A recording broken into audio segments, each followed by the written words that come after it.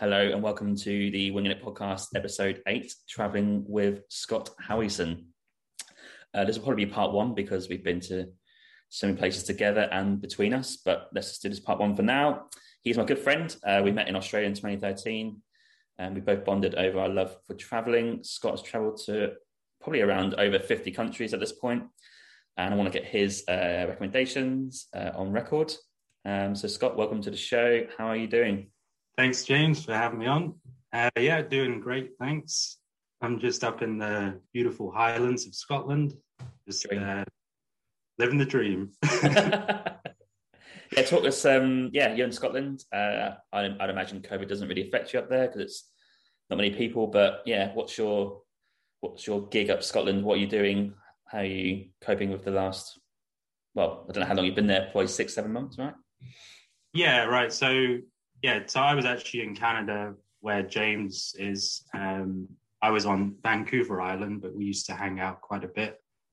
And it was back in September that I decided to come back. So I actually bought a property in Scotland last April. So that's pretty much coming up to a year now. And I was still in Canada just working while I had a job, and it all worked out well with COVID because I was classed as a, essential worker.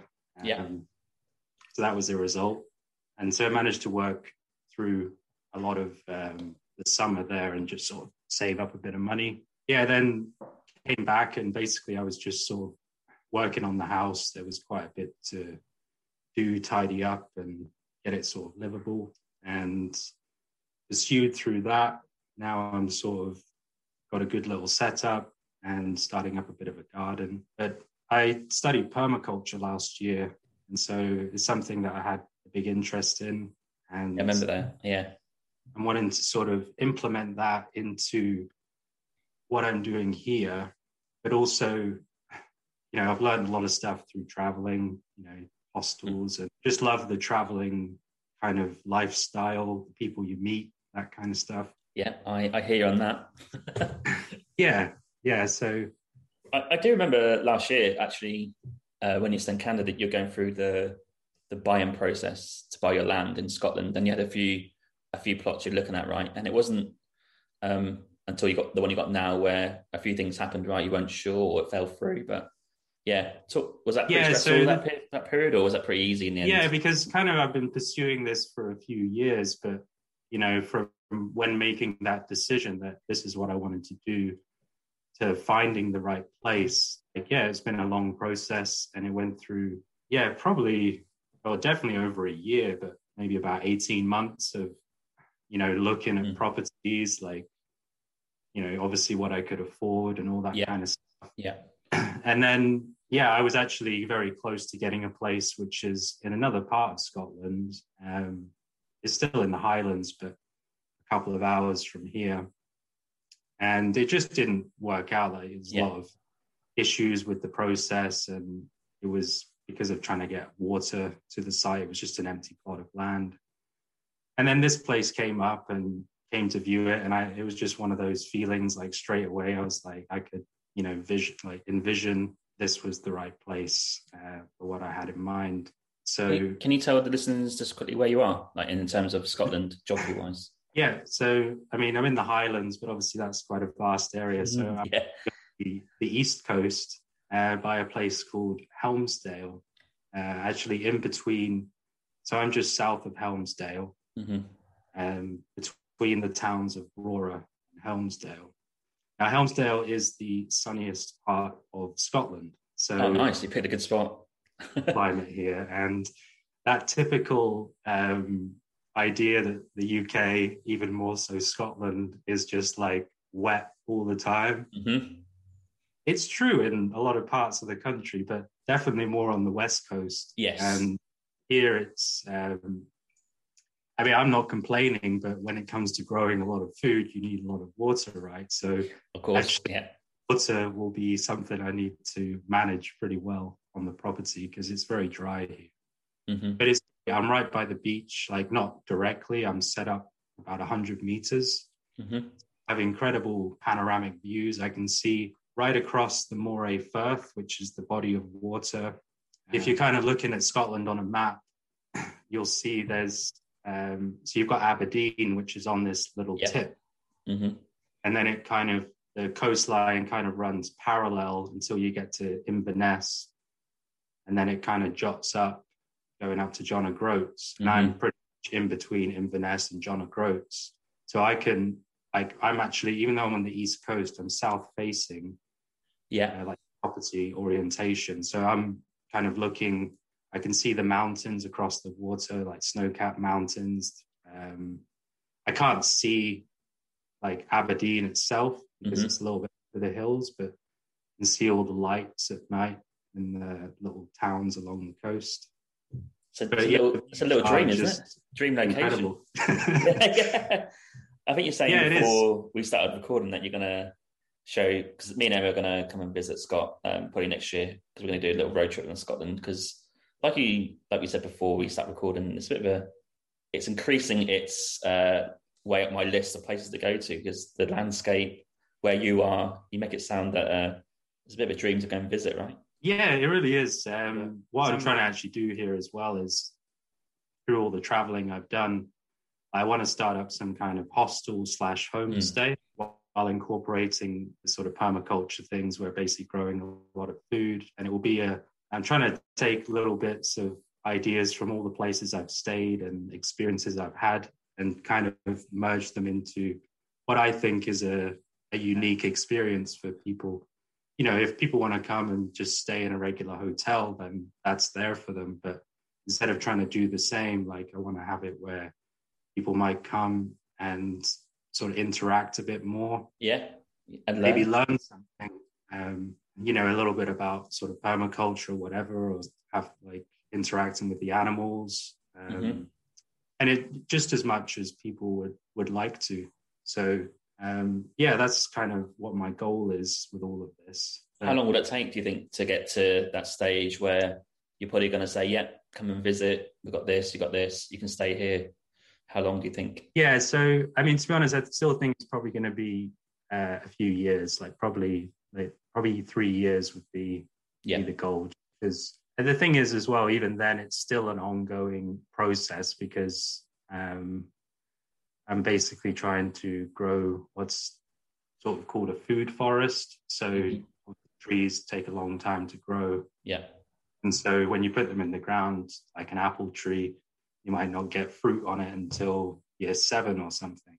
Right, got you. So some things like won't be fully established and in place, but in terms of having a place where people could stay, that's the goal, is probably 3 years. And then during that time, I'm just going to be exploring a lot of sort of Scotland, getting to know areas. Yeah, you said before you're going to spend that 3 years obviously doing your plot of land, but also seeing as much of Scotland as possible, right? Yeah. I mean, even the surrounding islands. I think this year we're going to try and go up to, like with my family, try and go up to the Orkney Islands. Oh, yeah, it's up there.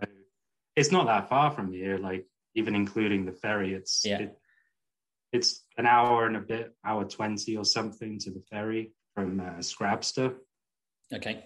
And then the ferries from there go to Shetland Islands and to Orkney, and some stuff on the west coast. There's lots I've not explored yet, just because it really is quite vast. Yeah. You know, it might be, say, 30, 40 miles to somewhere, but it takes like an hour and a half to drive there, because it's all like single track roads with passing places. So sure, yeah. They're not really busy, but they can get really busy in the summer. So when you've got camper vans, you know, that'll be us going down the road.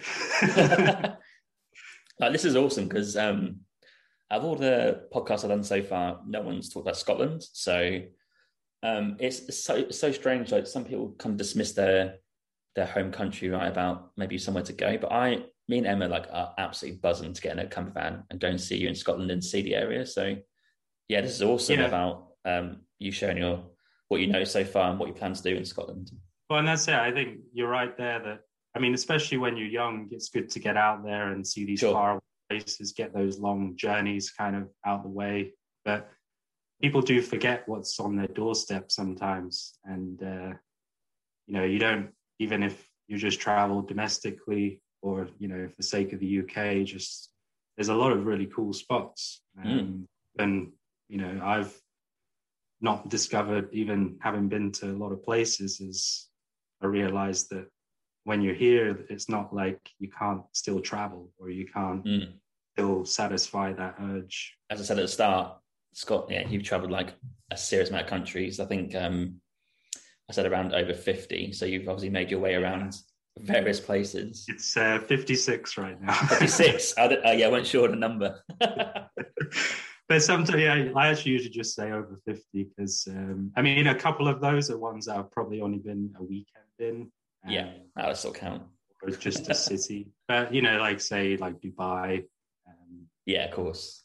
Yeah. Into the city for a few days, but still counts as UAE. Well, I've been to Copenhagen, but I tick Denmark off the list, right? So I wouldn't say I've seen Denmark, but I've been there. So there's a difference there, I guess.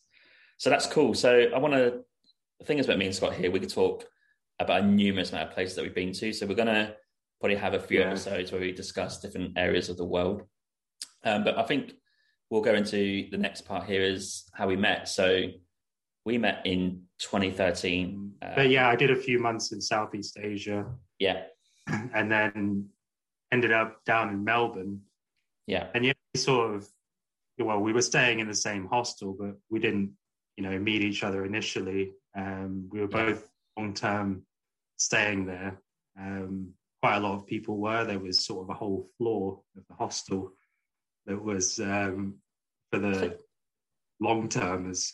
I think this is worth a discussion, for a few minutes. So, these long-termers. So, me and Scott met in Urban Central in Melbourne, which is a hostel off City Road. The long-termers there, that I do want to call one story from that Scottish guy who is there. I cannot for the life of me think his name. So there's just two Scottish lads there. One, they're both supposed to be travelling. One is an absolute traveller, he's carried on, and one wasn't so. And I think they were planning to see Australia maybe 6 months to a year.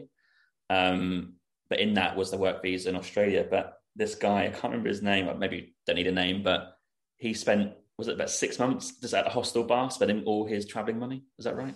Yeah, I think unfortunately he might have been, he's come along travelling with his friend and then he's just not that interested in the end, and he preferred like the social side of things. So he basically just, because the hostel had a really good social atmosphere. It like whole downstairs, it had a bar. Yeah. And they'd have events on like quizzes and poker nights. And football was on the screen as well. Yeah, that's one of the things was the poker nights that we sort of got to know each other a bit. I was going to say that's how we met, right? Because at the time I think I was working actually. I found a job. So, but in between those times, I'd bump into Scott like on these poker nights at the hostel, or we'd both be going to the casino, like crossing paths as we walked down. And I think obviously it happened a few times because obviously we did the same route roughly at the same time of day, I guess. And then you sort of like stayed there for a bit, and then we got to know the locals at the hostel, these like long-termers, and there's some characters in there, I think. Yeah, there is. I mean, just kind of anywhere, as you know as well, like when you're traveling in hostels, 90+% of people are just really cool people, but there's always a couple of crazy ones or some like people that you end up getting funny stories from. That just reminds me of Peter, the bar guy. So there's an Australian geezer who ran the bar called Peter, and he had some stories on him. He was probably responsible for giving out like not free drinks, maybe a few free drinks, but a bit casual with the employees, casual with the occupants, like the long-termers, because you kind of got to know him over the months, right? But he had like some really weird stories. Yeah, didn't he get let go at some point? He's not there anymore. I don't know what that means. Right, yeah. Well, that was many years ago now as well. Oh yeah, that's like, what was it, 8 years ago? So let's go into Australia. So what was your plan for Australia? You were there in Urban Central. Do you seem to recall you got a job at GBH? Is that right? CBH. CBH, yeah. Not GBH.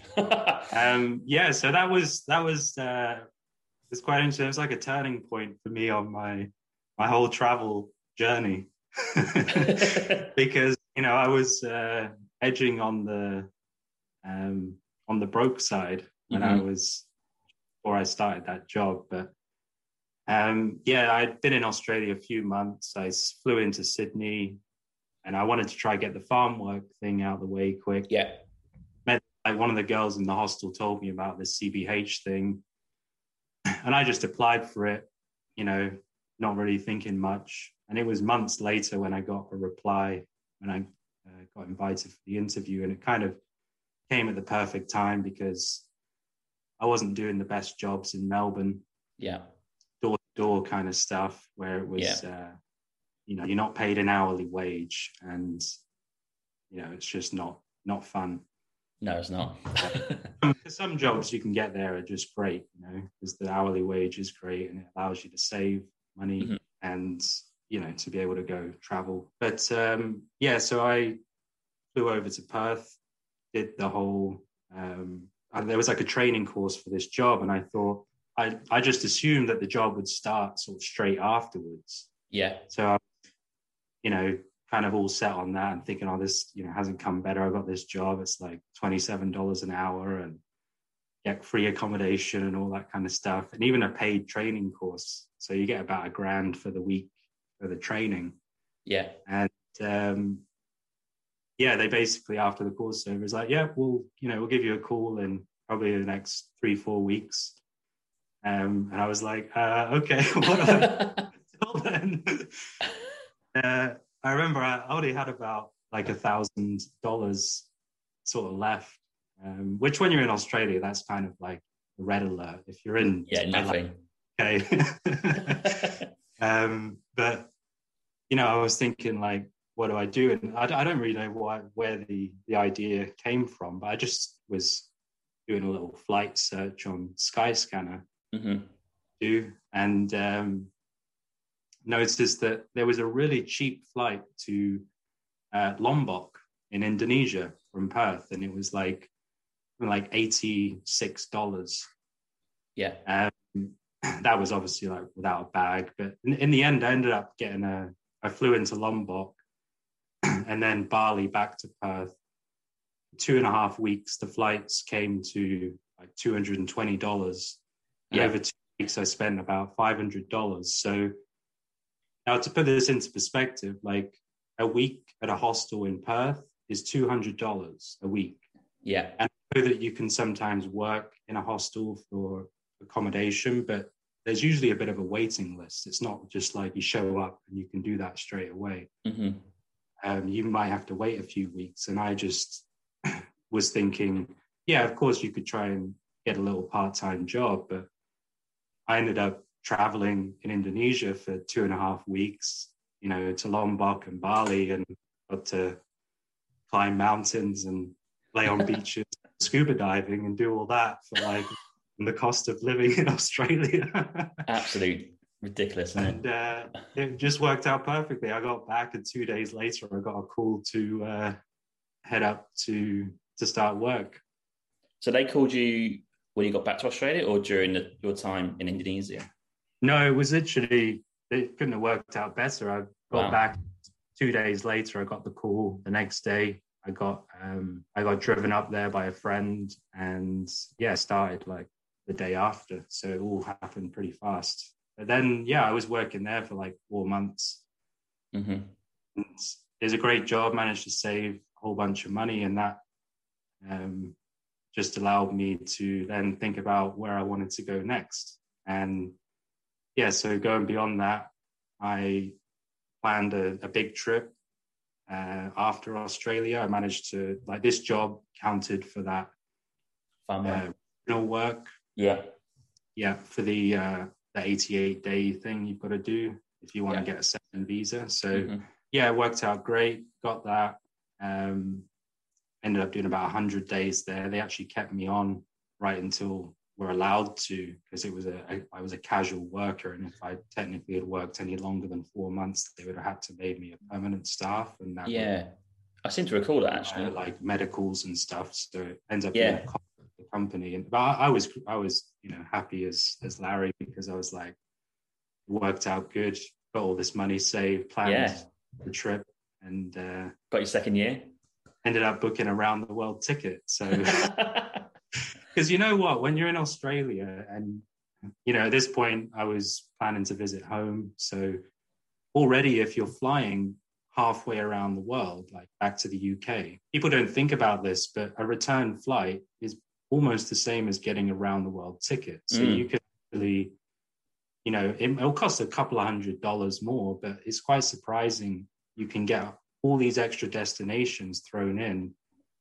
And the round the world ticket kind of has this flexibility with it, where you can change dates for a small cost, and it also has a year on it. So usually from your start date, you can, like your flights beyond that as part of the ticket, you can move up to 12 months after your departure date. Yeah, I think I booked those twice actually on 2 different trips. Yeah, they're so handy. And it just gives you a bit more flexibility of different places to go to, and even change your plans a little bit if you want to stay somewhere a bit longer. Yeah, exactly. So instead of having, if you're considering going halfway around the world, like for, say, people in the UK going to Australia, New Zealand, which is obviously quite a common path that travelers go on, to consider, well, you could throw in, a stop in Thailand or Singapore, and then use those areas as kind of like a hub. Your main flight in and out, but you can do a few months in Southeast Asia and just turn back to, say, Bangkok, and then catch your next flight, go do 6 months working in Australia, and hop over to Fiji, and then North America, and then back. And it turns into this incredible trip instead of, you're just going to do the 6 months in Australia. Yeah. And even if you only stop for a few days, it's still an opportunity to experience a new place, and see somewhere that you might not have even considered going. So yeah, that's a great recommendation, because I think going maybe next year when travel comes sort of back to normality, but yeah, that whole round the world thing of just not doing there and back, like via somewhere or via an area for a few months, that's such a cool thing to do to add to your trip. So those round the world tickets are great. I don't know who can do them now, because I think STA have obviously ceased trading at the minute, so I'm not sure. It's sad, isn't it? Yeah, it's awful. I was saying earlier how quickly they just went under after 6 months of COVID. That's it; they're gone, ceased trading. I can't believe it. But up to the point you left Australia, have you travelled East Coast Australia, right, and done the classic spots, right, across Australia? Yeah, so I actually did the East Coast of Australia back in 2010. So that was, I actually did a 6-month trip. That was with my brother Stuart, who James knows. I do, yeah. Hi, Stuart. Yeah, we did that typical round the world trip where it was, at the time, it was just feeling like it was going to be this once in a lifetime trip. Yeah. And make the most of it. We did a bit of Southeast Asia, East Coast of Australia, Kiwi experience in New Zealand. Yeah, great bus, that, the green bus. And it was really like, at that time, I mean, that was obviously over 10 years ago now, and I was thinking, this might be the only sort of chance I'll get to do this thing. But it was kind of a good for me, because it gave me a taster of traveling in general, but it also, I realized I really didn't know anything about traveling when I went.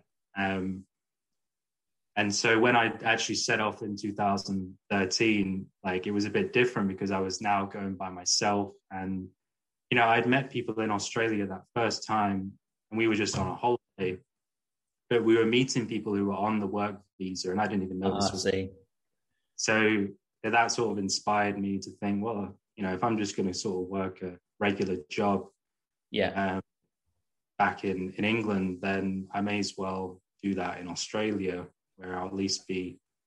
I mean, it's a similar lifestyle, but it's different. You are sort of putting yourself, challenging yourself, putting yourself into a place, into a new city or area where you're having to, set up life there, like get a job, get a bank account, life stuff. All that life admin that no one teaches you. But my equivalent of that would have been, I think it was 2010 as well, actually. I went to Australia, but I went to watch the cricket. And I remember this geezer that was in front of us in Perth. He was watching the cricket, and his dad was from Leeds, but he was born in Perth. So he's like just someone who's from there. But me really in the group really wants to come back in terms of living there. He goes, "Oh, mate, just get a car, get a work visa, come and earn like 6 months of your travel visa, earn loads of money because it's paid way more than the UK, and just go and travel around." And I was like, "Oh, do you know what? That's not a bad idea, that." So yeah, like you, where you met people on the work visa, mine was just some guy at the cricket, and that's kind of stuck with me, and that's what made me like sort of change my plans. Yeah, no, it is good. Like I think the work visas in general, they're great to just as a way to travel for longer. You're getting that different experience of not just traveling in a place, but having to live somewhere and work there. And you actually meet proper locals that way. You're not just staying in hostels. You rent, a house for 6 months or whatever, an apartment or a shared house and that kind of stuff. Yeah. And, I've had great experiences in all countries by doing that. James and I have both done, Australia, New Zealand and Canada. Yeah, just finished the last one because the last visa's just been completed. But yeah, sad times. Didn't have time for the Japan one. No, that's gonna haunt me probably forever. Because I actually only found out too late. I think just with life and where I was in terms of age, it's like unless they increase the age to 35, there's no way I'm gonna be able to get that visa. But if people are listening and they're in their 20s, do the Japan visa because I want to know what it's like and how it works up there of getting a job or immersing yourself into local culture. That'd be pretty cool. Yeah, because that's like a whole different level than because you've got the language barrier. But Japan is a really cool place. Spent a few weeks there, and it's like people are just so kind, and even if they don't speak English, they'll still try to help. They'll try. It's really unique. Yeah. I think me and Emma were at a bar once in Tokyo, and there's this group of maybe like 4 or 5 people, maybe half and half girls and guys. And one of the girls tried to speak to us. She probably knew 20 words, but was just trying to have a conversation and know where we're from. And we didn't really understand most things, but we understood that we liked beer and, she understood London and where we're from. And just trying to like be conversational. Kanpai. Yeah. All that arigato, I think that's all I had. Japan's a great recommendation. Just to finish off on Australia, if you had to name top 3 things to see or do in Australia, what would you say to the listeners as your top 3? Okay, it's a tough one. Yeah, very tough. I hate these sort of favourite lists, but I do really... Or call them recommendations. Yeah. Well, definitely just the West Coast in general, because a lot of people just stick to the East Coast. And I mean, the East Coast, if I had to pick one, it would probably be Fraser Island. Fraser Island, yeah. I thought you might say that. I had a great experience there. Same, It's the biggest sand island in the world, and there's some pretty cool stuff on there, like the lakes. But otherwise, I think for me, I did, in general, prefer the West Coast, but that's not to put the East Coast down. It's just, it's a little bit less traveled, and it's more vast. Like there's bigger distances between like a town and just populations. And but I really like Margaret River, that general whole area, and also Esperance. Just the incredible beaches. You've got those white sand beaches, which is like you get on the Whitsundays, which is on the West Coast, but it's on the sort of south coast, part of WA. Yeah, they're great recommendations. I think we are going to go back to Australia late next year and do the West Coast because I've not done much. But actually, before we finish Australia, we've got a few. So I went to stay with Scott. This must have been at the start of 2014 in one of his accommodations for his work. But Scott was like, "Oh, do you know what, James? Can you buy me a car in Perth? I need a car." I was like, "Oh, yeah, okay." Yeah, I think initially it was we were going to get a car to share, weren't we, or something? Yes, yeah. But I think you couldn't stay in Perth for long because I was on my own. And I went to this like car place, and it's like, oh, that seems cool. And they showed me it, and it's a really hot day, so no need for the windows open, like windows down, arm out, that sort of thing. Like just seen it, been driven around. I thought, oh, it looks great for $1,000, whatever it was. And so I bought this car for Scott. And then he comes down, and I think you were like, oh yeah, it looks okay. And I think obviously one day it might start to rain, and then you tried to do the window up, and it didn't work, right? Yeah. I can't remember if it was you who discovered the window issue. I don't think it was me. It's pretty rare in Western Australia that you need to put the window up. Yeah. Because it's always really hot, and it also is pretty dry. So, but yeah, like I can't remember exactly how it went down, but we figured out that the window didn't work, and then I think it's a driver's side. It was like, oh, okay. Yeah, I felt so bad because like, oh, I thought I'd check this car out. I spent this money for you. It just seemed normal, but obviously I got kind of like done a little bit by the car salesman. But I think you. Yeah, well, you know what? I actually managed to get. I think I remember now. It cost $750. Okay, so that's much. That's like £400, £450 or something. So it's not a huge supercar. Yeah. You managed to fix it though, right? Well, I had to sort of take the panel off the door and then push the window up. And then I tried to sort of tape it. But again, when it got too hot, the tape, sort of gluey part of the tape melted and it just slid back down. But yeah, it was... I felt bad. It was a funny time. And then another time we were traveling from Perth, I think, to your location in one of your friend's cars. I think it was Alison's car. Oh yeah. And this was a shit heap. Alison was obviously telling us, oh, it'll get you from Perth to Alison, if you're listening. Yeah, Alison. Me and Emma actually do miss you. We'll come to you in a minute when we get to the section of the pool. But this car that we're in, the windows didn't work, aircon didn't work, nothing worked apart from the engine. And obviously we were like, it's on a hot Perth day, and just windows open, trying to get some air in. It was just chaos, wasn't it?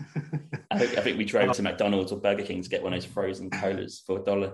Oh yeah, what a deal that was. Yeah. It's really, actually, that's something people will find when you go to Australia. Is like there's almost nothing for $1 or less. Yeah, true. Like everything kind of starts at $2-3. Apart from, so if you get something for $1, that's like a real bargain.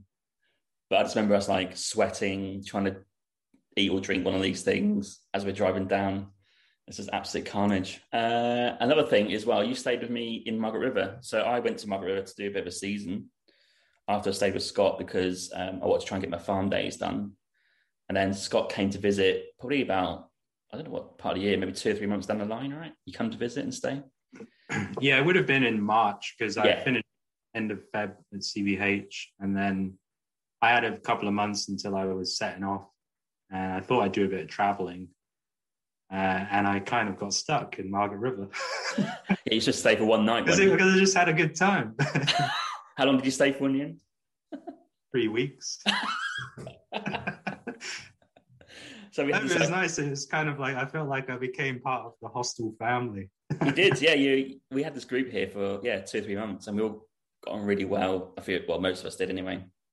And then you sort of come along to stay, and people loved you, and you just sort of immerse yourself into the group and sort of become part of that culture until it kind of finished. Yeah, I mean, I was wondering if we were going to bring up that story with Charlotte. So Scott is responsible for someone losing their absolute shit on a night out, who decided to throw some pots and pans, have a go at people whilst drunk, and try and drive off. I think she did eventually in her car. So what's your take on that story, Scott?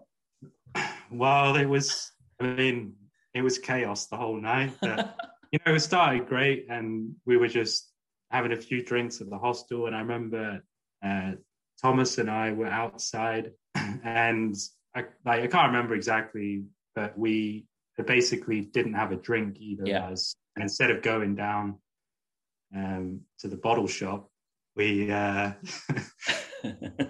we just like sort of roamed through the fridge, and we're like, oh, we'll just have a bit of this goon because so goon for people if they don't know is it the backpackers kryptonite? I don't know. Yeah, it's grim stuff. It's box wine. So because Australia is very expensive and obviously backpackers being on a budget, goon is very much a go-to drink for the partiers. You just you can basically have a night out for like $15. Cheap. So yeah, but anyway, we just thought, we'll just have a bit of this, had a glass of that each. And then Charlotte kind of kicks off saying like, who stole my wine? And we were straight with her. We're just like, we just had some, but like, don't worry, we're going to buy you some more. We just didn't feel like going to the shop right now. And then she just went into a complete like fit about it. And then, but the thing is, like, it kind of kicked off all this other stuff. Yeah, it flowed. But else kind of came out and said, like, I've had enough of this girl. And then she kind of felt, like, nobody really liked her in the end. Yeah. And then she was a bit of a drunk mess and taking things the wrong way. And at the end, we were all just trying to help her, like, to calm and basically just go to bed. And then she was, adamant on getting in the car. And we were like, this is not a good idea. She is way too drunk. Like, she's just going to have an accident. It's not good. So we were kind of panicking because we didn't want her to get in the car. And, we actually had to call Ben, the hostel manager. Yes. He was like, so we had to wake him up at like 1 a.m. or midnight or something and to try and diffuse the situation. And, even the police ended up getting involved. But I remember it being quite bizarre because we got the police there and we were just like, it was to basically make sure she didn't get in her car and drive. Yeah, absolutely, yeah. She wasn't, to be arrested or anything like that. She just said to the police, just take her keys and just keep an eye on her or something. But the police gave her keys back. Yeah, it's absolutely ridiculous. It was really like bizarre. I mean, she's okay. She survived the night, and I don't know if she just slept in her car, but it was a real fiasco. It was because like you say, it sort of like released a lot of other emotions from other people because she had been borrowing stuff off other people and not like repaying them or like giving them stuff back like cigarettes or money or whatever it was. And then it all just came out. And I think what really summarized it was Hazel, right? So this Welsh girl called Hazel, like awesome girl that was at the hostel, in her very calm Welsh accent. Yeah, legend. In a calm Welsh accent, just reminded Charlotte that no one likes you here, and you nick people, you nick stuff off people, and you need to have like a look at yourself first before anyone else. Something like that. I don't know the exact quote, but that really kicked off, I think, and it really like kind of honed down on Charlotte that maybe like I've been a bit of a dick for the last 2 or 3 months. But what's funny about this is Hayley, so our friend Hayley, she messaged me the other day, and we somehow got on the topic of this, and she's like, I can't remember, but why? What started all that? Why did she kick off in the end? I went, well, Scott nicked her goon, and she went, oh right. And she's like, me and Thomas. Sorry, I didn't say Thomas. But that was Margaret River. That was great 4 months there. But anyway, like Margaret River is just a beautiful place. It's of course, fine region, but you've got awesome beaches. It's like, I mean, it's not, even though it's a town, it's kind of a region as well. It's a region, yeah. You've got, is it Bustleton? Bustleton, yeah. Dunsborough. I always get those mixed up about which ones. But yeah, great surfing places. They even have some kind of world surfing events around Margaret River. Yeah, because our friend Frankie from the US was there to surf, wasn't he? From the US, if you remember Frankie, big tall lad. I just consider it a region as like beaches are incredible. There's lots of wine because it's wine region. Cheese is made down there. And also you can get some chocolate and port as well, like self-made. So it's a great area to be in. Yeah, it is. Okay, so let's move on to India. Bit of a change. let's change it up. Let's change it up. So Scott has travelled extensively in India, and I joined him on a 3-month trip in 2016. I think January to mid-March, something like that. And you've been there, I think, maybe 3 months before that. But yeah, talk us through your experiences with India. So what made you go there? What was your plan? If you can summarize, or yeah. Well, the thing is, I don't know what it is with traveling, but when you go to places like Southeast Asia, let's say, you kind of, it's so different, right? And you get this culture shock. But then what I found is India is like this next level. Yes. Of life.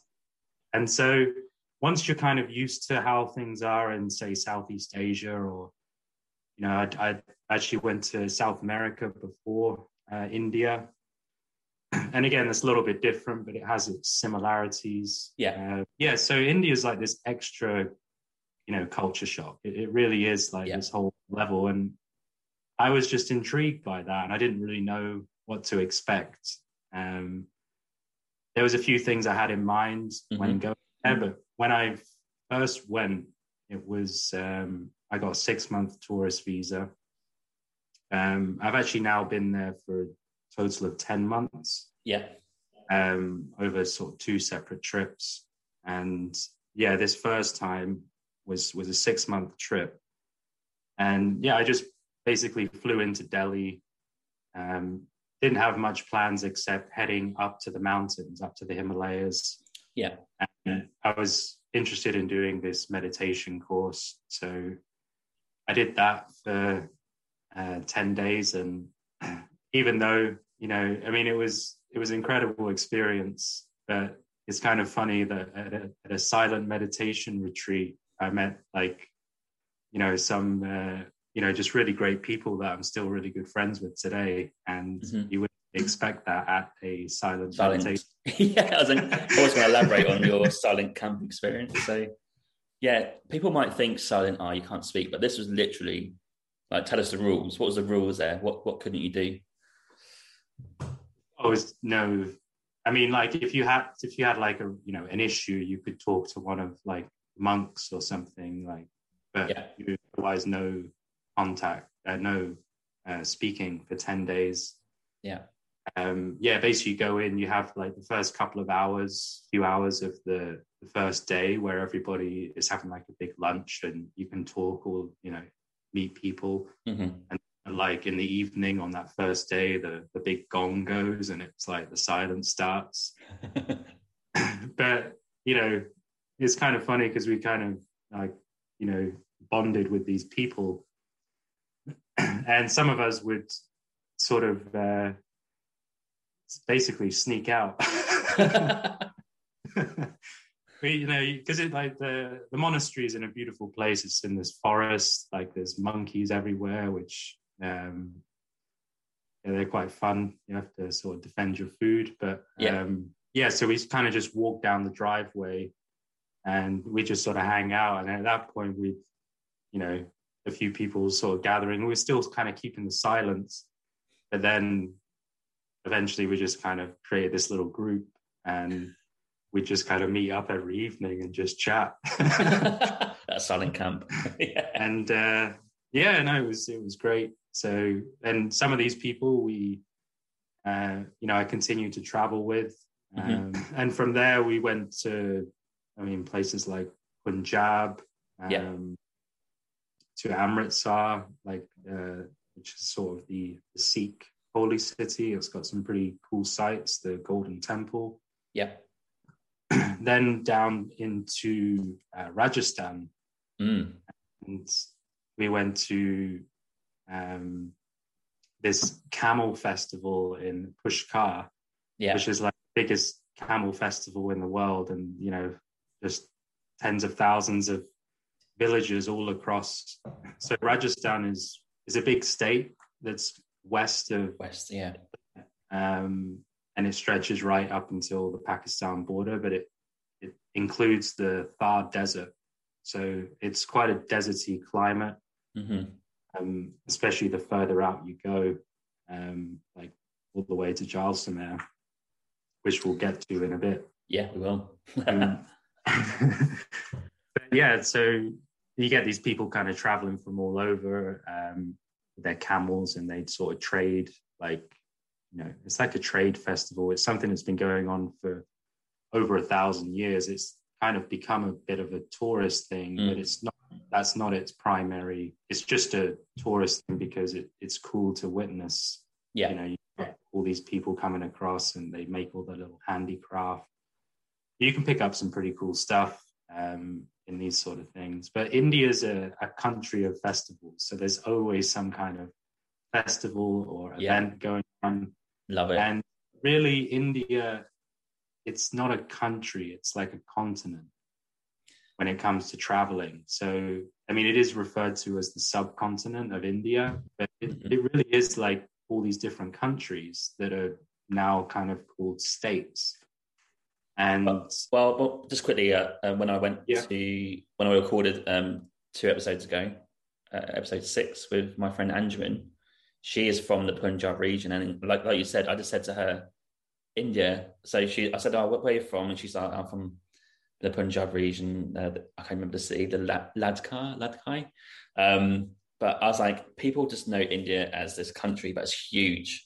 Like, can you describe kind of like where you are? Because some people have no idea where one place is another. Because, like you say, it's a continent in itself. It's crazy. Yeah, and like this is the thing is like, India, like when you mention that to somebody, especially when it comes to traveling, like they just think of like these incredibly overcrowded and dirty and smelly like big cities. And yeah, I mean, yes, that is the case in some areas. Yeah, because as well, you've got the majority of the Himalayas is in India.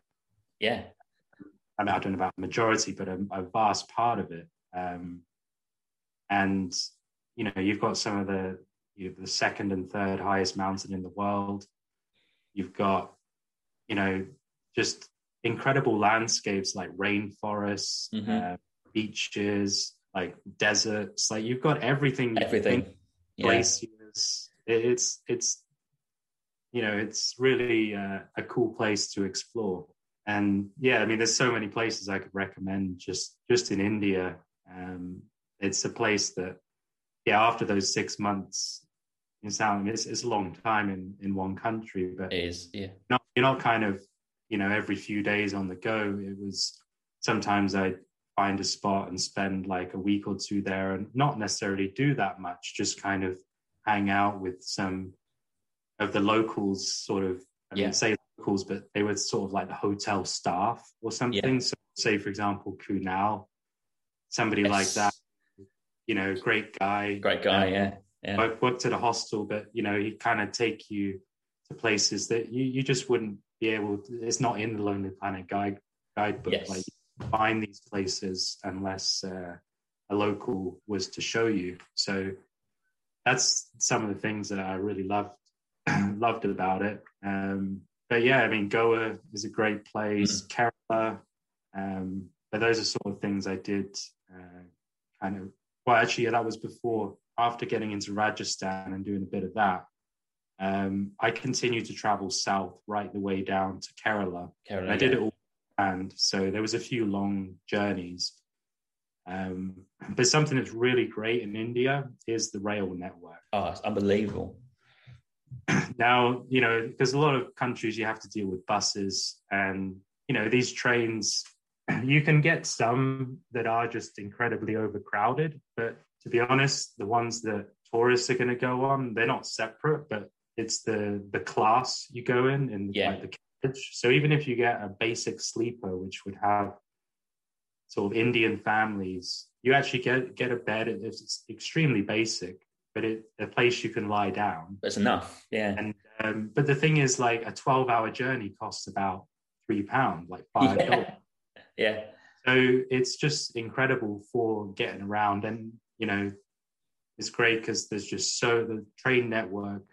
I mean, to give people an idea, the Indian rail network is the biggest employer in the world. It's a crazy stat, that. Yeah, and it's an incredible network, and some they're slow, rickety trains because they're not. There's no high speed railway there. Yeah, it's not Japan. So, I mean, the thing is, that's the bonus as well of having a bit more time in a place like that. If you went to India for 2-3 weeks, like you've either got to stick to just one little region and see a few places. If you try and stretch yourself, you're going to become exhausted with the journey times between places. So that's why I came to join you for 3 months, because I kind of like, so many people here travel, for 2 weeks or go on holiday for 2 weeks. You just can't see enough, especially somewhere like India. So that's why I'm trying to encourage people to travel for a period of time if you can, because you really see a place. But yeah, I came to join you. Was it halfway through the 6 months at that point? Yeah, pretty much. I mean, I was, so after I got down to Kerala, I flew back up to Delhi because, at this point we had arranged to meet up, and also my brother Stuart came over. So it was the three of us. And so we were kind of back in Delhi, and then I had saved a couple of places in Rajasthan that when I was there before that I did want to see, but I thought I'd sort of wait and do that instead of seeing them again. So places like Jodhpur. Jodhpur, and Jaipur. You remember the incredible omelette sandwich for like 40p or 30p or something? We decided to take about 40 years. And there's just this geezer on a small stall, and you can get this list of omelettes and the sandwiches as well, like just masala omelettes. I can't even list all the options, but we just sat there on the stall. I think we had two, right? I had a masala one and something else, and they were incredible, different level. Yeah, I mean, this guy was a little local legend because he was in newspaper articles and stuff, and he basically had this little tiny stall, a couple of big stacks of eggs, and basically everything was like an omelette sandwich, just depending on what else you want. Egg plus what? That's so good. That masala omelette, that's up there. That's one of my favorite foods I've had in India when I was there with you. I think definitely in top 5. Yeah, I mean that's something about India too. Is I love the food. In my podcast with Anjamin, he's like I say, from India, we got sidetracked on food, and I had to cut it off because it could be a whole podcast of food because it's just so good there, and the options are unbelievable. This is the thing too with India, because it's like I said before, where what I mean by it being like a subcontinent is these states, and even within a state, you move to the next city and they have a different language and different, food things and, different culture. And it's really quite, amazing. And it's what people would, experience traveling through Europe, where you can drive 4 hours and you've got a different language, different culture. It's the same kind of thing. Yeah. And anyway, so James and I continued to. So actually, something about Jodhpur, that's a place I recommend people to go. It's got an incredible fort in the middle of the city that's been used in a few movies. The Batman, the Dark Knight, The Dark Rises, I forget which one. But it's really a cool setting, just set up in the middle of the city. You can see it for miles. But then from there, we went on to Jaisalmer. We need to talk about Jaisalmer, don't we? Because we spent 2 weeks there, right? So this is something that people, can do when it comes to traveling is volunteering, or what's called workaways. So I've done a fair few during my travels, and it's just a great way you're basically working in exchange for your food and accommodation. So it saves you money on that main expense, and also kind of, you get more immersed in that particular culture. So and there's loads of cool stuff you can do with workaways. And for this one, we got to work on a camel safari in the desert. And we were based in Jaisalmer, but we each got to go out for a few days in the desert. And, it's just a really cool thing because it's one of these things that we would have kind of done anyway. It's one of the main things to do in that area of India. And, to get to do it for a bit longer and kind of see get to know. It was a family-run sort of operation, so got to know the people, and even the people in the shops nearby. Yeah, I've actually talked a bit about the locals in another podcast episode. Talk about being like something off the beaten track or out of your comfort zone. I mean, I would, like to say, would highly recommend something like this because you're there for 2 weeks. Yeah, you go on camel safaris. Yeah, we were in the desert. We had a great time, but we also got to meet the locals. So let's go through them. I think let's talk about some of the ones. I actually want to talk first about the guy who sold those dal, those breakfast dal papads. That guy on the stall. Oh yes, that was one of my favorite foods. How good was that? Oh my god! Like for 10 or 15p, this guy would be there till until he runs out. It was like a really big poppadom, but like a bit thicker. Yeah. Just pour this it's kind of like a salsa. There was like a bunch of like tomato, onion, and like fresh coriander. Yeah.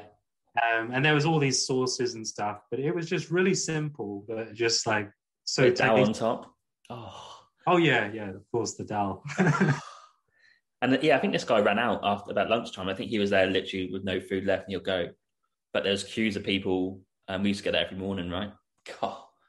Oh yeah, I mean he would come up pretty early, and he's one of these guys who, his day's done when he's sold out, and that was usually like a few hours. Yeah, because that's so popular. What a guy. Next one, the guy to our left, Dr. Barn. So this guy arrived every day on his motorbike in the most extravagant disco type jacket, right? Yeah. Different colors every day. And I think he was one of the first people to introduce themselves to us. Like, he's Dr. Barn. If you want some barn, which is like a marijuana type thing, anything edible, or you can smoke it, come to his shop and he'll. Yeah. It's like it's a little bit different. It's of the same family, but it's made in a mortar and pestle, and it's mixed with like the spices. Yeah. So it's not something that people would smoke like marijuana, but you generally have it as like an edible. Right. It's actually legal in India. Okay. And in a few places, like he was a government shop, so it's advertised right outside his door. Yeah. And he would give us some cookies to take on the camels. He'd be like, "Oh, when you're on the camel, it's like you're flying, floating." But he was quite. I remember Zoe was keen for some of those. Oh yeah, she was. Yeah, big time. Yeah, she was. He was also quite sweet with the fact that he said, if you've not had it before, I'll make sure you have the right amount so you don't have too much. Like, he was that sort of guy. So like, he's not trying to sell you like his best stuff. He's like, what's your level? Are you never had it before? Are you medium? And he give you an edible based on what you said.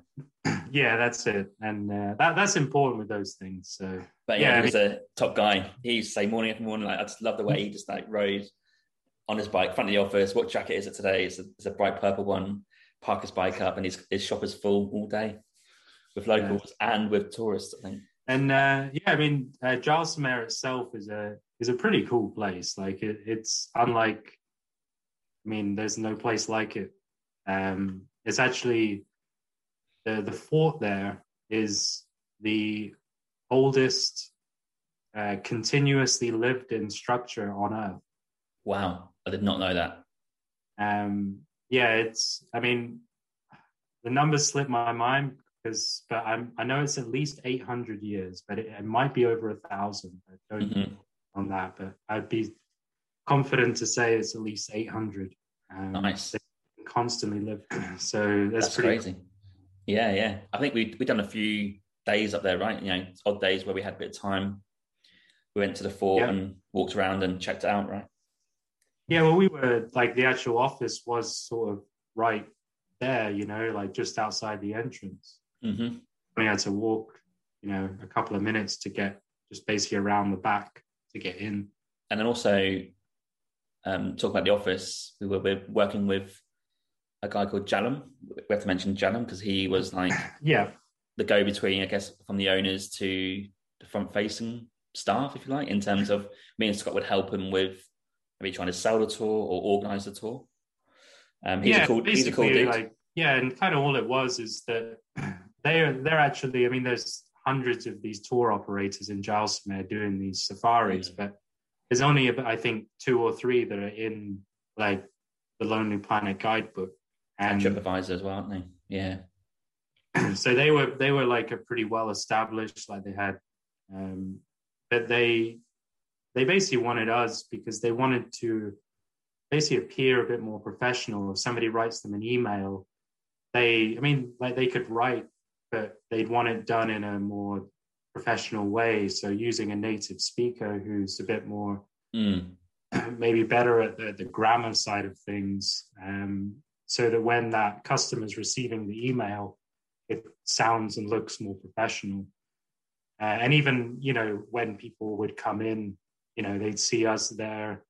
And so you've got, a tourist from the UK, and instead of just speaking to another local who's trying to sell them a tour, you've got us who we're not trying to sell them anything, but it's just like they can get what they might feel is a more honest opinion of what's going to happen on this tour or what to expect. And so it was good. We just got to speak to a lot of people and do a few emails and met a lot of people. Got some really good food in exchange. Yeah. And also a couple of things we discussed. The actual tour itself. So I've never been on a camel before, even a horse actually. So people think, you jump on a camel, it's fine. I tell you one thing I underestimated was my groins hurting. So the camel was quite semi-wide. So when my legs were on the camel and it's like, hopping along the desert, after like an hour, I was in pain. I had to get off and walk. Couldn't cope with it. Yeah, it's quite a workout when you're not used to muscles before. I definitely felt sore too. Okay, yeah. Quite stressful getting on a camel, right? Because they sort of like kneel down and you hop on, and just that gangly legs sort of like in order go up, and you're like trying to hang on.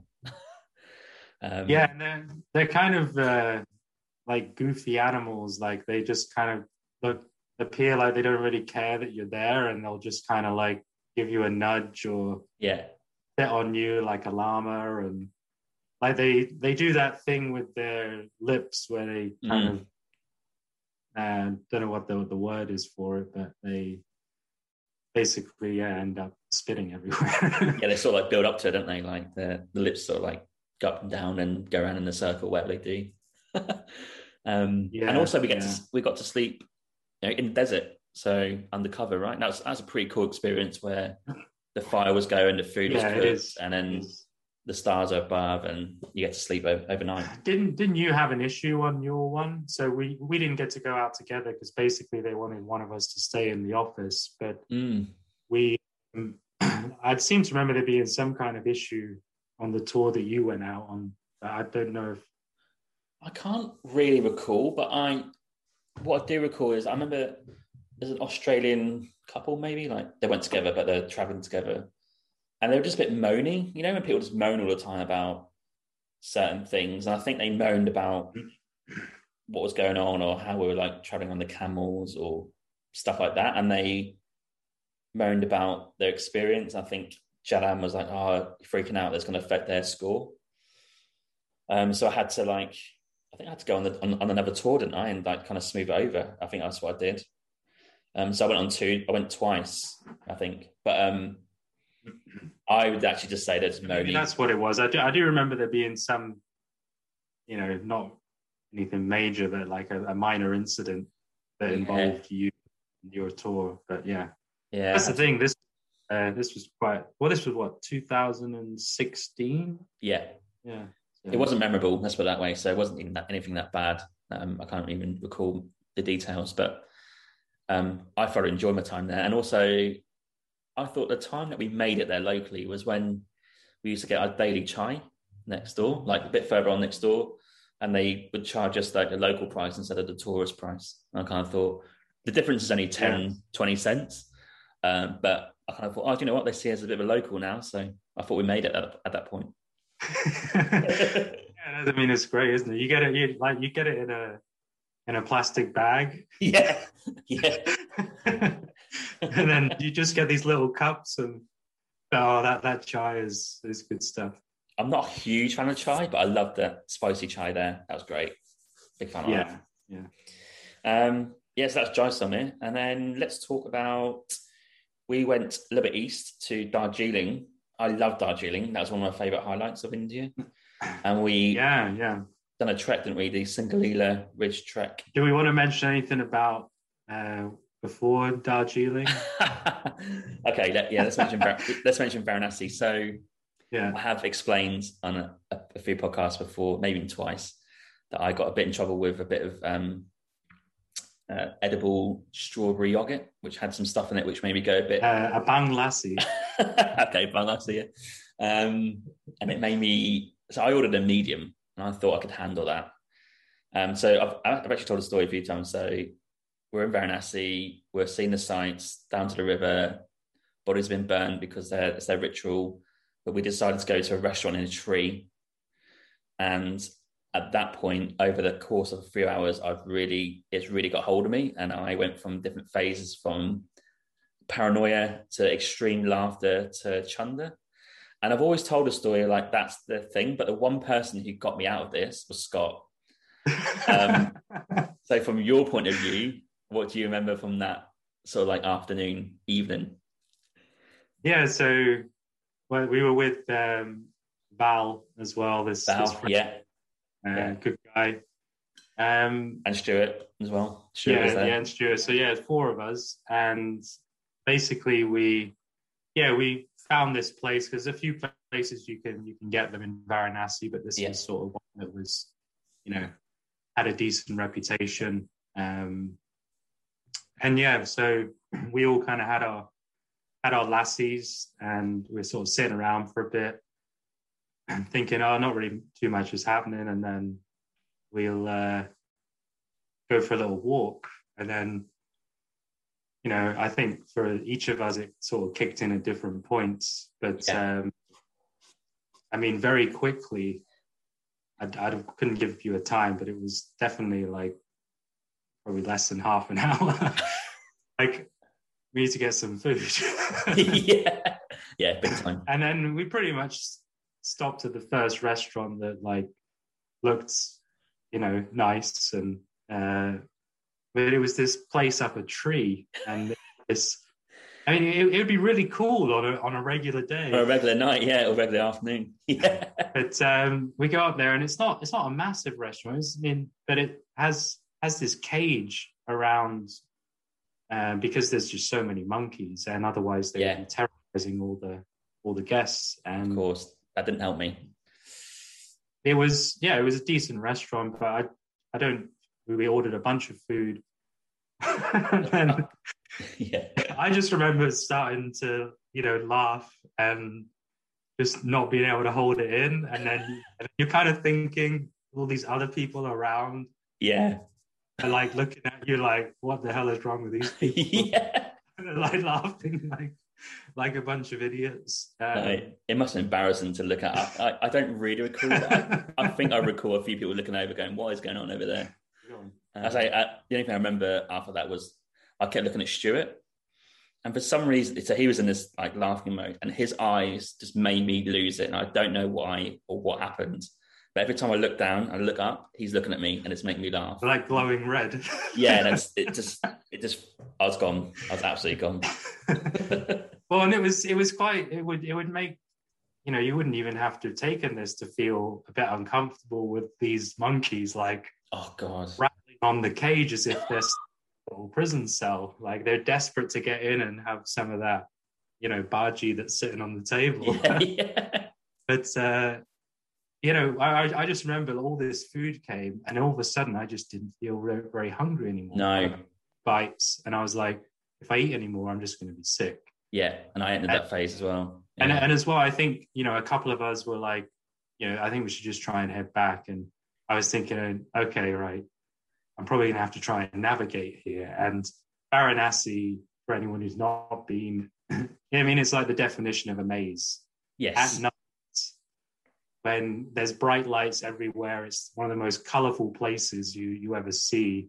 for a city. Yeah, it just trying to navigate around there when we'd only been there a couple of days. It's not like you know the place. And I just remembered, and again, like all the festivals. So of course, there's a festival on. Yeah. Yes. Parade coming down the street, and we're trying to cut through the parade because we're just like, we just got to go this way. It's this direction. I was thinking, I know when I see this particular sign or restaurant that I know that's like the alleyway that we've got to go down. And so that's all I was focused on, is like get to this place. And I was trying to keep an eye on everyone.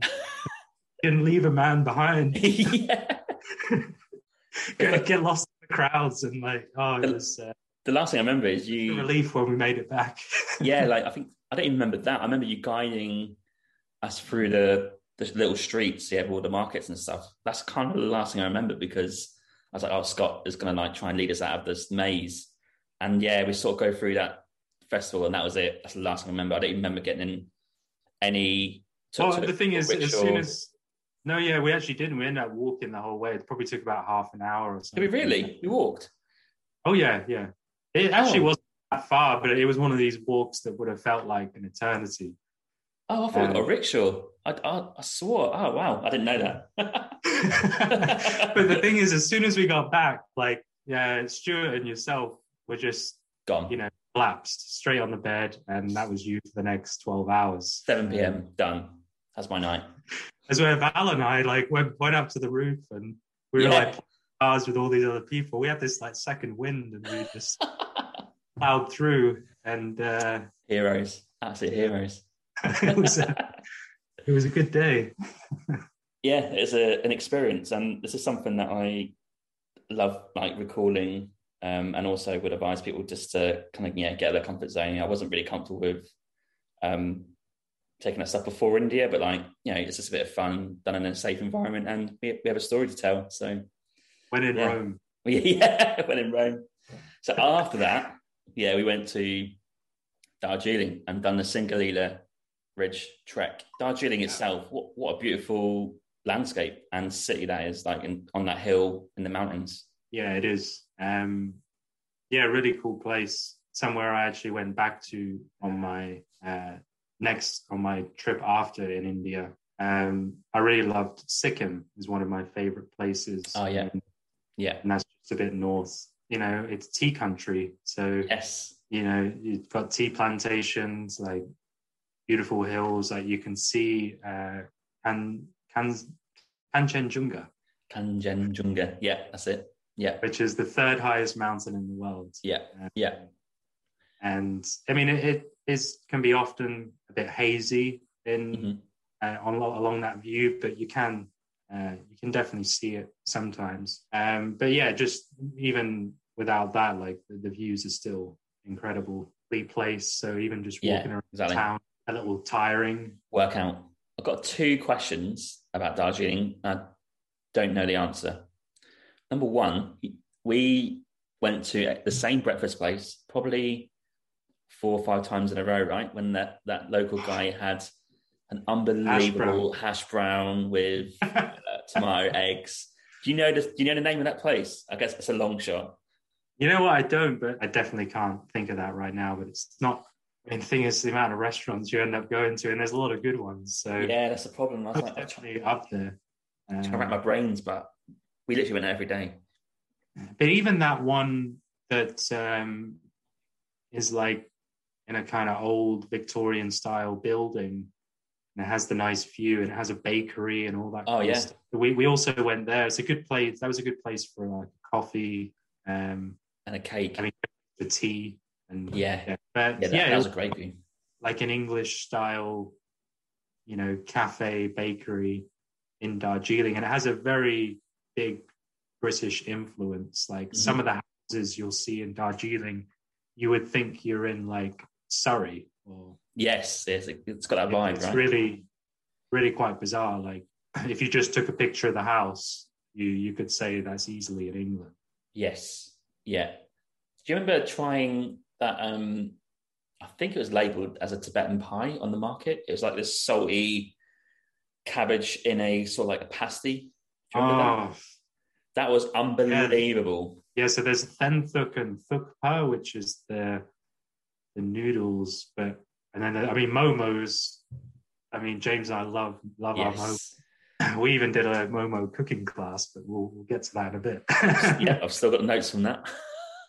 I've never made them since. Nor have we. There's actually a restaurant here in Vancouver. It's called the Gurkha Himalayan, and they do momos, and they're great. They're awesome. Yeah, that's quickly. Yeah, like this sort of pasty thing. I don't know. Get the name of that. Yeah, I think it's called Tibetan pie, but I've not seen it anywhere since. But I think we had two. I had two in a row. It's just that good. But also, I think before we wrap this part of India up, yeah, the Singalila trek that we did together with Stuart, that was a hard trek. In the snow, in the rain. Yeah, do you remember that group? Yeah, it was a real challenge. Like that group who diverted their route, but we stuck to the same route, and then we caught up with them afterwards, and they couldn't believe we stuck to the same route. And these are like seasonal hikers as a group, a bit older, but that was a good trek. Though. Yeah. I mean, yeah, it was a great trek. We were like, I've funny enough been usually pretty fortunate with a lot of treks in terms of getting those views that you usually going for. But this one it wasn't like disappointing, but it wasn't the best, clearest view of because it's right on the border of Nepal and India, so you actually have to take your passport on the trek because the beginning you actually kind of cross into Nepal and then you're crossing back into India, but it's like a special permit you get if you're doing the trek. You don't need to get any extra visas or anything. But yeah, it's a really, really good trek. It's ranked as one of the best in all of the Himalayas, India, probably in the top 10 or something in terms of popularity, like ease of access. It's about 5 days, wasn't it? 5-day trek, I think. Yeah, 5 days. I'm sure you could do more as well if there's some hardcore hikers out there. There was a low and a high moment for me in the same place.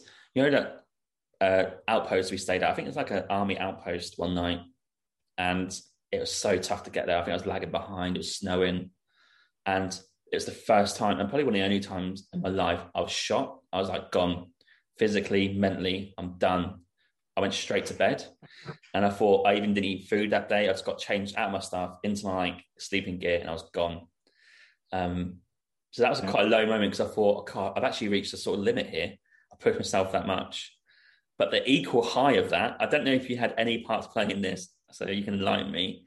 The next morning, I got up for breakfast for the next day for the hike, and the guy who was with us cooked beans for breakfast. And I was like, I was just thinking that he had beans. What the hell is this? Beans? Like, are you a lifesaver? Like, just absolutely perked me up. Like, did he just like have that by chance, or did you ask for beans for the trip? Like, how did that come about?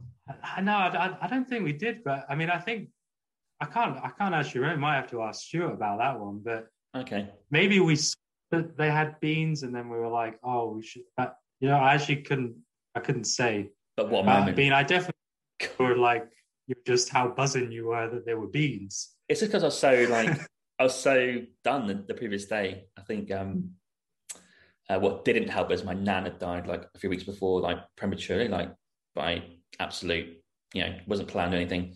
So that kind of played a part on that day, and I thought I just had a little bit of enough. I think I didn't really think about it until that day. I was like, oh, why am I doing this trek? Like, so hard. But anyway, when I had a good sleep and I was so hungry because I didn't eat food the day before. Yeah, when he was like dished up beans for breakfast, I was French toast and beans. I couldn't believe it. I was so happy. Yeah, unbelievable. It's travel question time. I have got some quick fire questions. I'm looking forward to this because you've been to so many places. I don't know if you know that these are coming. So these are short fire, quick fire. If you're to name top 3, I'll give you top 3 here in no order, of your next destinations, what's in your top 3 places to go to next? Ethiopia. Yeah. Central America. Yeah. And probably back to India. Wow. For more areas, because even though it's the same country, it's it's huge. It's like seeing new parts of it.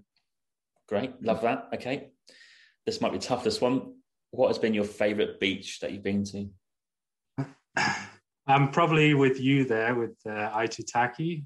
Oh yeah, in Cook Islands. Yeah, I mean, there's just level. kind of. I mean, I've seen some incredible beaches, but like walking over those sandbars, you just can't. There's nothing like it in the world. I just couldn't believe it. I think we actually went there because you told us to go there. Because I mean, another thing, one that would be close is the Maldives. But yes, because Maldives. I mean, I can't say anything bad about it, but it's just that's why I hate these favorite things. Because I know that's gonna annoy you. Great recommendations. Here's maybe one you don't mind. What's your favorite coffee? Like, have you got a particular brand or a country's coffee that you like? Not really, to be honest. Fair enough. It's a bit niche, that question. I mean, the thing is, I do love coffee, but okay, we'll move on to the next one. Maybe Israel. Okay, yeah, Israeli coffee, which is kind of like Turkish coffee, but I've not been to Turkey, but they love their Turkish coffee. Okay, it's quite an equality, but that's good. Okay, this might be tough, so I'll give you a top 3 here. Favorite cities that you've been to? Probably Vancouver would probably have to be up there. Yeah. Melbourne. Yeah. And I mean, right now I can't really think of another, so we'll just leave it to. Yeah, that's great. Yeah, 2. That's cool. What's been your favorite trek that you've done? The Langtang Valley. Yeah, love that. I mean, I've done some really awesome ones, and that's just one that obviously comes to mind. But it would be between that and the Salcantay trek in Peru. Of course, yeah, great trek that. This is a tough one, but I'm going to give you top 3, no order. Favorite countries? Yeah, I knew that one was coming. So probably Bolivia. Yeah. It's a tough one between Israel and Oman. So okay. And Egypt. And obviously I have to put India in there. So it's kind of okay, that's 5. That's fine. This is an interesting one. Your favorite party place? Too many. There is. Buenos Aires. Oh, yeah. Love that. Or La Paz. La Paz is. I'm just bringing it out for James and I. Yeah, we need an episode on that. So the next episode we do will be definitely covering... Buenos Aires. Okay, but we will include South America in the next episode, 100%. What's your favorite landmark that you've seen? It's called Kailash Temple. It's part of the Ellora Caves in India. Okay. I mean, there's a lot of cool stuff. Like, I mean, the pyramids are up there, but I mean, the people who have seen the pyramids, they realize how incredible they actually are, and how big they are, and how did anyone build that? Yeah. But this was like a whole nother level, not in terms of size, but in terms of detail. Okay. It's a temple that was cut out of a mountain. It's twice the size of Parthenon in Greece. Wow. And it's just somewhere that you have to go if you go to India. I'd say it's up there with even Trump's Machu Picchu for me. Oh, wow. In terms of awe-inspiring. That's on the list now then. Okay.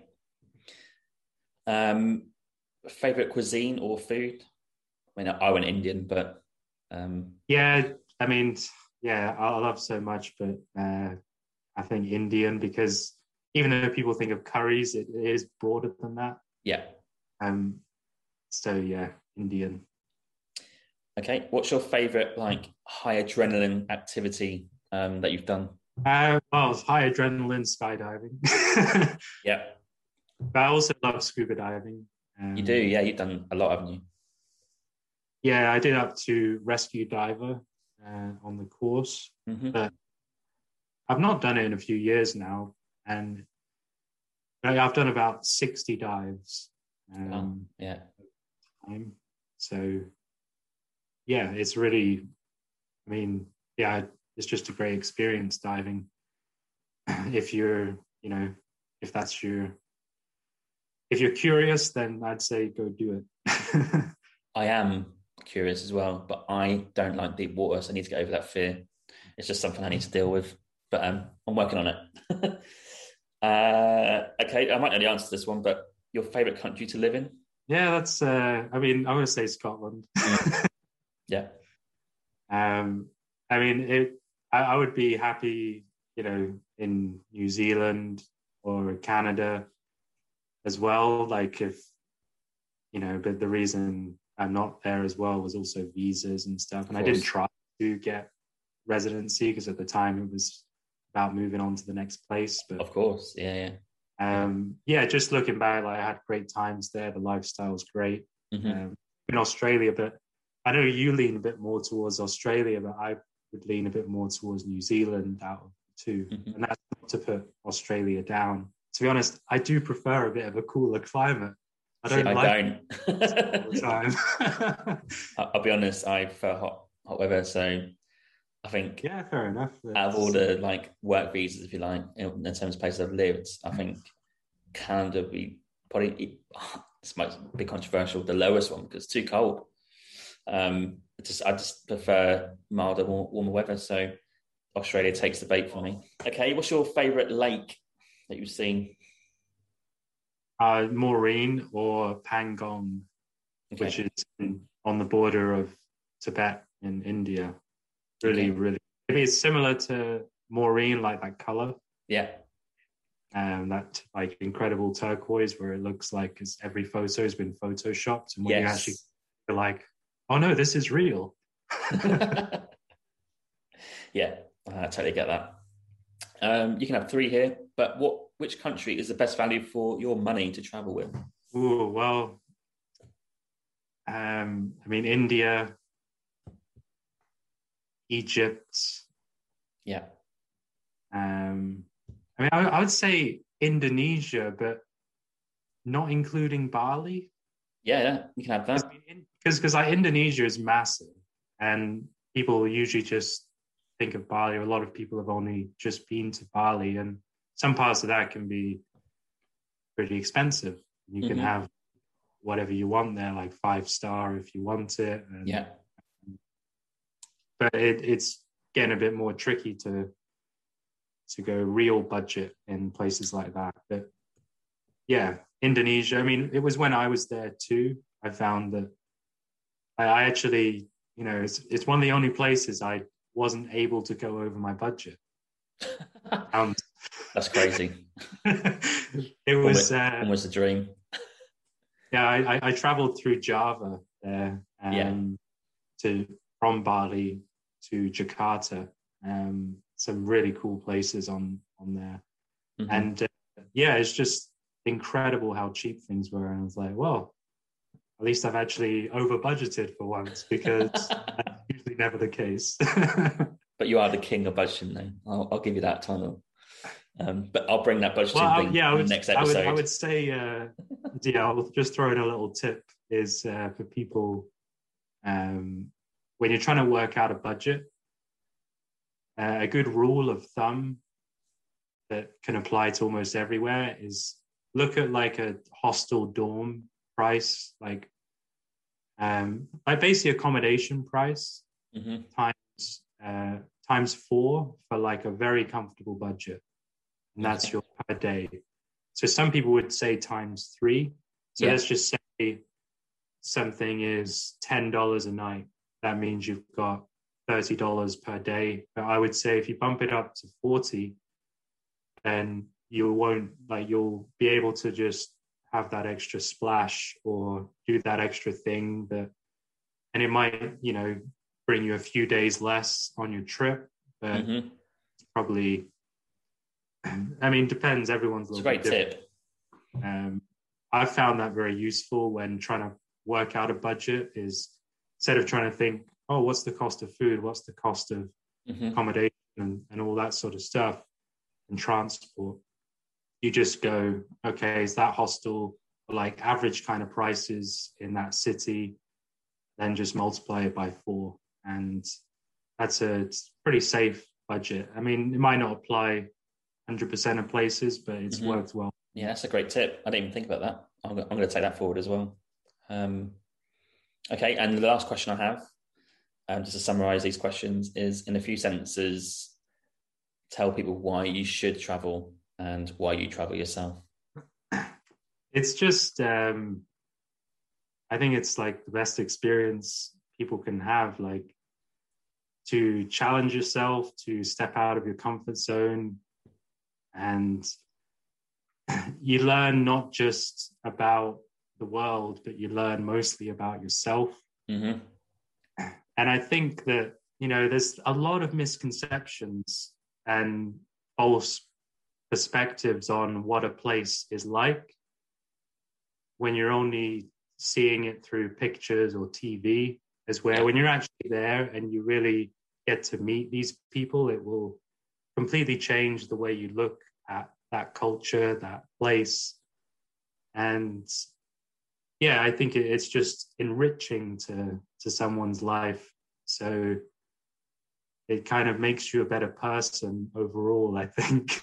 No, I totally agree. I mean, I don't know if that sounds arrogant or anything. I don't hope not. But no, I just think it makes you more open to everything, to, people having different beliefs, people having different ideas and not being stuck in your ways.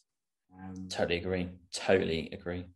I think even I talked about that in my first episode about why you should travel. I had the same feelings and thoughts as well. Just to open your mind up. Well, yeah, you're just going to have the best experiences. It's very easy to be worried if you're going by yourself, but you just, I mean, I also had that fear, like, oh, am I going to meet people? What's it going to be like? Am I going to be lonely? And it's just like all those worries just got blown out the window when I got into that first hostel, and you throw your bags down and straight away somebody's like, oh, hi, my name's blah, let's go grab a beer. And then there's no turning back. It grabs you when that happens. Okay, yeah, thanks for coming on. I'm gonna wrap it up there, and then as I said before, we are definitely going to do 2 or 3 more of these because we have so many other things to discuss. But thanks for coming on today. I'm just gonna tell you, it was great. It's always nice to chat about these things, reminisce, and hopefully inspire some people to get out there. That's the main thing. If it can inspire one person to go, then we've done our job. That's it, yeah. But I'll leave you with a quote. I've got a quote to finish on. I love finishing on quotes. It's by C.S. Lewis. I might have to throw one in there. Yeah. You get one as well. My quote today is, "You are never too old to set another goal or to dream a new dream." That's C.S. Lewis. That's my quote of the day. What's yours? That's a nice one. Mine is one that gripped me when I first heard it, and it's once the travel bug bites, there is no known cure, and I know I shall be happily infected for the rest of my life. Amen to that. Michael Palin. He could not have said it better. And I think we've both been gripped by it, so we are real life infectants, if you like. If that's a word. I don't know. Yeah, I'm happily infected. Okay, cheers, Scott. Thanks very much. All right, yeah, cheers, James. Yeah, thanks for inviting me on, and all the best. Yeah, you too. Ciao. Thank you for listening to my Winging It podcast today. You can check out my website, jameshammond.org, for all the links to all the platforms for your podcasts, including Apple Podcasts, Google, and Spotify. There's also a newsletter sign up on my homepage for twice a week newsletters where I talk all things travel of my last 10 years. There's a contact form on the homepage for you to get in contact for anything you want me to discuss to do with travelling. Please check out my YouTube channel, Winging It Podcast, where I release weekly content, all relating to this podcast, and some live reaction. Don't forget to check out my Instagram page, James Hammond Travel, where I post daily about my last 10 years of travelling, and more travelling. Finally, please rate the podcast. I really appreciate it if you can rate it, leave some comments, and I'd love to read them. Stay safe, happy listening, happy reading, and be inspired.